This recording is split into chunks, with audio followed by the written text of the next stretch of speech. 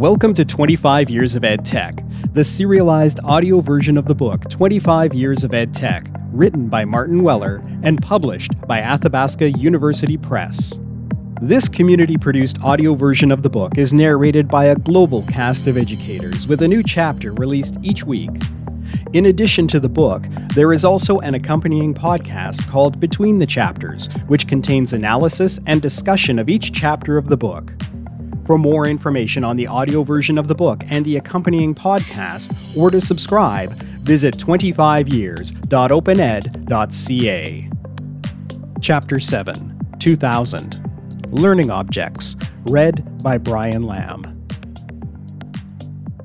The discussion on costs in the preceding chapter leads directly into one of the motivations for the focus of this chapter, namely learning objects, LO.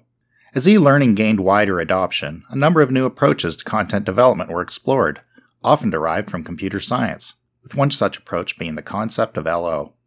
The concept is borrowed from software development, where the object-oriented programming approach defines software in terms of objects, which contain data, attributes, and methods.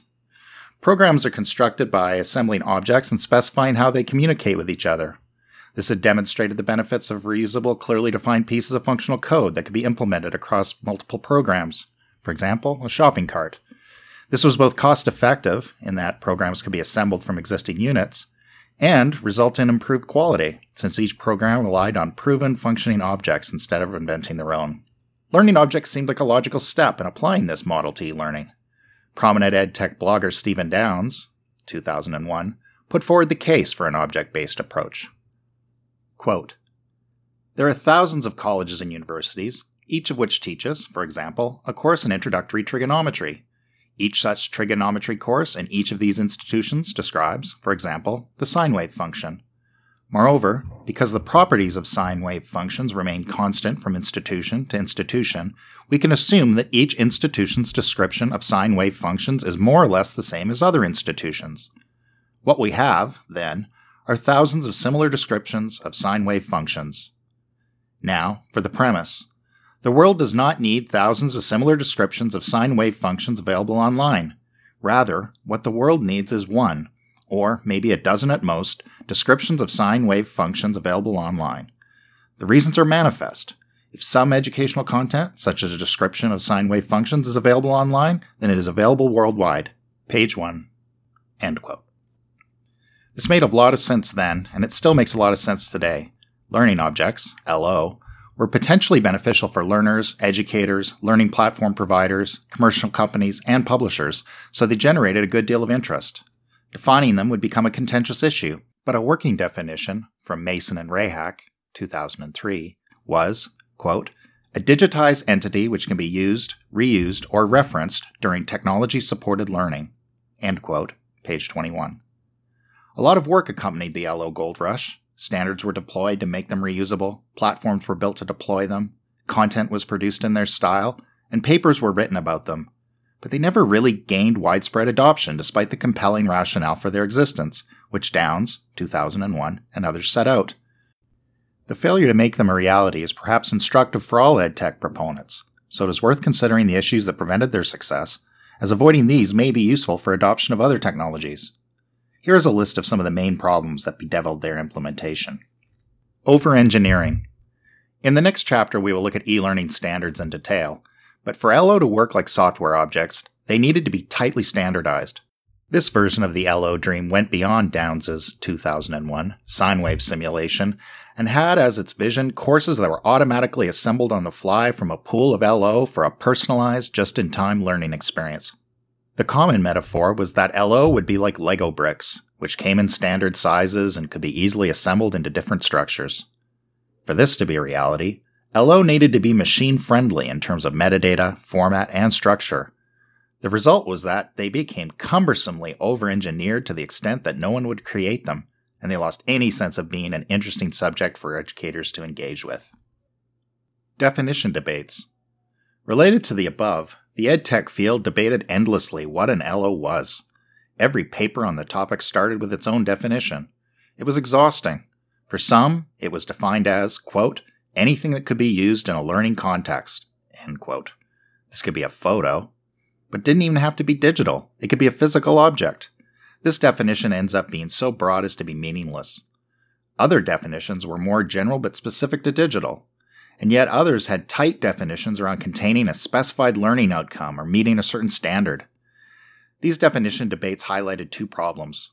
Firstly, it emphasized the academic obsession with definitions to the point where most discussions about LO degenerated into two people endlessly debating the finer points of their preferred interpretation, which became off-putting to most people who just wanted to use them.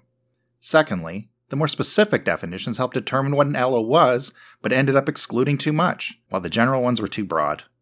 The definition problem hinted at a more fundamental issue with LO, which is next on the list. The reusability paradox.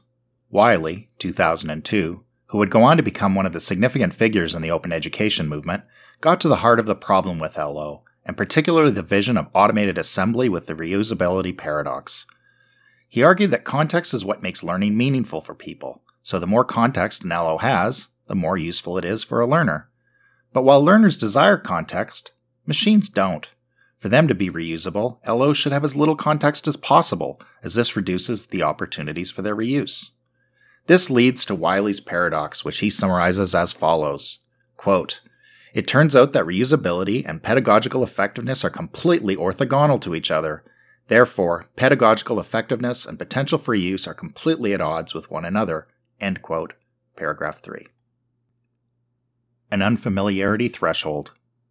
The idea was that LO would be like reusable code, but the concept of sharing chunks of code was already familiar to software developers before it was formalized in object-oriented programming. And even then, the concept was learned as part of a programming language. LO never achieved this for education, so the very idea seemed quite alien to many educators, and particularly in terms of digital content.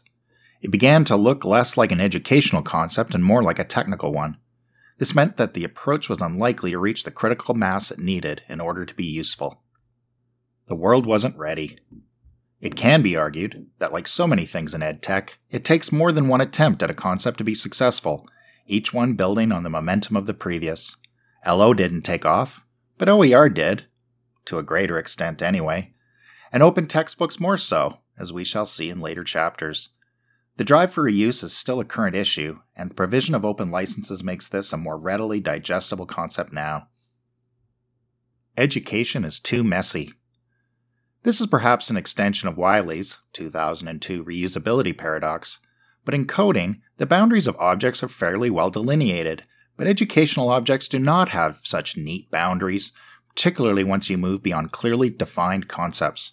To take Downes's 2001 example, a sine wave LO might be easily reusable, but very soon the way one person describes and illustrates even a shared concept will differ for PhD psychology students to first-year undergrad engineers, partly because you know what they want to do with it, and it helps to be able to link it into other concepts they are familiar with to scaffold understanding. Reluctance from educators. As well as being unfamiliar, there was also a reluctance from educators to share their carefully crafted material. This situation persists with OER. There simply isn't the same culture of sharing for teaching as exists for research. Existing reward structures are largely to blame. For example, citations of research papers are a key metric in evidencing significance, but having others download and reuse your teaching material is not as widely recognized, and is even actively discouraged in many instances. They didn't fail. While LO repositories may not be competing with Google for web traffic, you could make the argument that they didn't fail. As mentioned above, an element of them morphed into OER, which was influential in the rise of MOOC, and a lot of the LO work fed into standardization around platforms, assessment, and content transfer.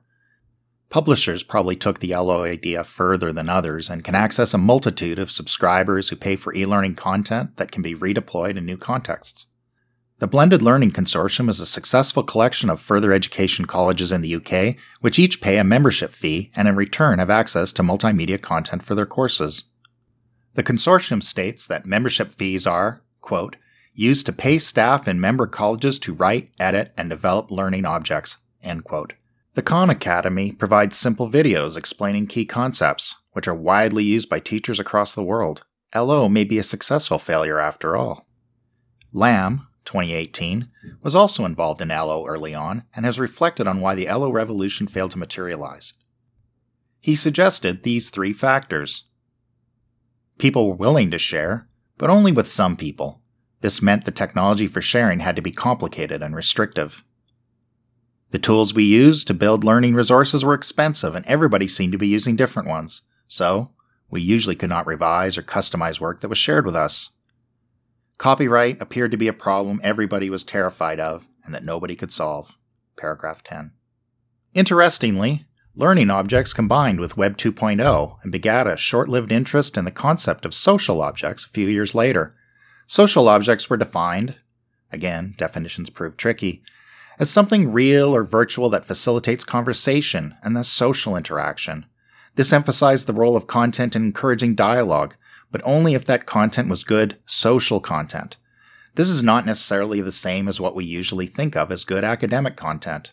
For instance, content that may be imperfect is often good for encouraging others to participate, or content that is contentious may be better at stimulating debate. Wiley, 2008, linked this concept back to LO, stating that the function of good educational content is to encourage dialogue. Quote, "If your educational materials are not social objects, in other words, if you don't already understand that their main purpose is to bring people together so that social learning interactions can happen, why are you producing and sharing them?" A relevant follow-up question is, if you're not providing the functional space for these social learning interactions to happen in, or at least pointing to a space where they can, why are you producing and sharing them? This is the key question for all OER and OCW projects. Paragraph 6, end quote. What this interest in social objects reveals is the interconnectedness of ideas in EdTech. From a consideration of e-learning costs and quality, we derive the concept of reusable content, and this lays the foundation for developments in OER, which then combines with the interest in social networks generated by Web 2.0 to revisit the idea of learning objects as social objects, which in turn draws upon the constructivist pedagogies and role of dialogue we saw earlier. And though the LO revolution did not materialize, some of the core concepts that were embedded in the work on LO persisted, and people continued to work away at these, particularly in the areas of reuse and copyright. There are several successful EdTech applications today that have built on the remnants of LO development. Thank you for listening to 25 Years of EdTech, the serialized audiobook version of Martin Weller's 25 Years of EdTech, published by Athabasca University Press and narrated by a global cast of volunteers. Intro music for the podcast is Abstract Corporate by Gribsound and released under a Creative Commons Attribution license. To subscribe to the weekly audio series and the accompanying podcast between the chapters, visit 25years.opened.ca.